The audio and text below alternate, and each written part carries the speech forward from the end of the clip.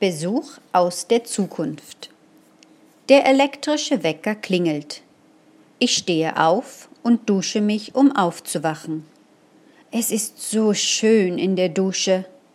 Was sind schon ein paar Minuten extra? Aber da klopft schon meine Mutter an die Badezimmertür und sagt: »Beeil dich, das Frühstück ist fertig!« Ich ziehe mich schnell an und vergesse das Licht im Badezimmer auszumachen. In der Küche laufen das Radio, die Mikrowelle, die Kaffeemaschine und der Geschirrspüler gleichzeitig. Im Wohnzimmer sehen meine kleinen Geschwister fern. Ich frühstücke schnell und packe dann mein Mittagessen in die Schultasche. Lecker! Heute gibt es einen Müsli-Riegel, einen kleinen Joghurt, eine Tüte Chips, ein Schinkenbrot und eine Packung Apfelsaft.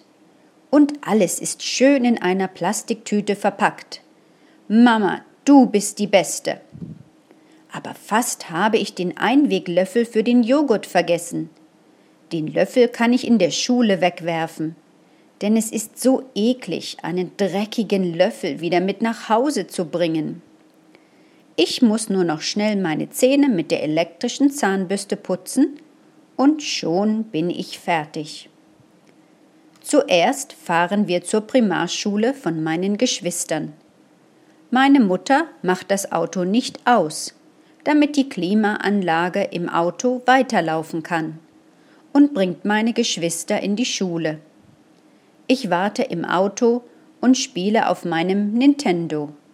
Ach Mist, die Batterien sind schon wieder alle. Danach fahren wir zu meiner Schule, Boxel High School. Oh nein, nicht schon wieder Stau.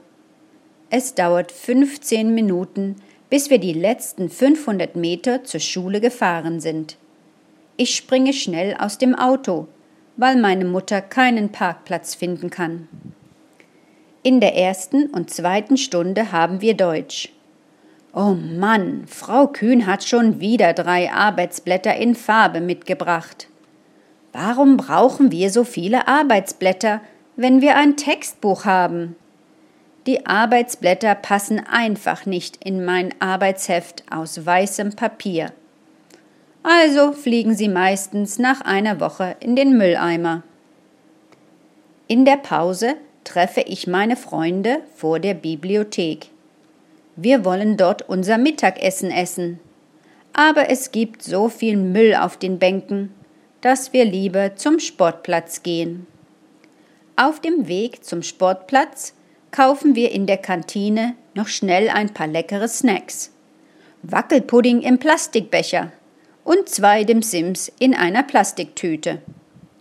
Am Ende der Pause sollen wir unseren Müll in die Mülltonne werfen. Aber die Mülltonne ist schon total voll. Also legen wir einfach alles neben die Mülltonne. Nach der Schule holt mich meine Mutter wieder mit dem Auto von der Schule ab. Auf dem Weg nach Hause gehen wir im Supermarkt einkaufen. Wir wollten nur ein paar Dinge wie Milch, Müsli, Obst und Gemüse kaufen. Aber dann ist der Einkaufswagen doch voll und wir haben keine Stofftaschen mitgebracht. Die Verkäuferin packt alles in Plastiktüten. Als wir das Obst und Gemüse zu Hause in den Kühlschrank legen, finden wir noch das alte Gemüse von der letzten Woche. Weil es schon verschimmelt ist, werfe ich es in den Mülleimer. Nach dem Abendessen sollen mein Bruder und ich das Geschirr abwaschen. Wir haben aber keine Lust zum Abwaschen. Also stellen wir das Geschirr schnell in den Geschirrspüler und machen ihn an, obwohl er gar nicht voll ist. Nach dem Abendessen mache ich meine Hausaufgaben.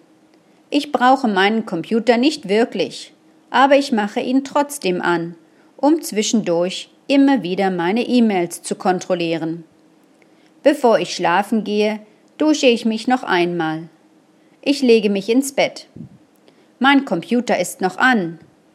Ach, egal, ich kann ihn morgen ausmachen. In der Nacht habe ich einen schlechten Traum. Ich träume, dass ein Kind den ganzen Tag hinter mir hergelaufen ist. Es hat immer den Kopf geschüttelt und mich böse angeschaut. Bevor ich schweißgebadet aufgewacht bin, hat es zu mir gesagt: »Oma, wie kannst du nur so ignorant sein? Jetzt müssen wir deine Probleme lösen.« Was für ein Quatsch! Ich habe doch gar keine Enkelkinder.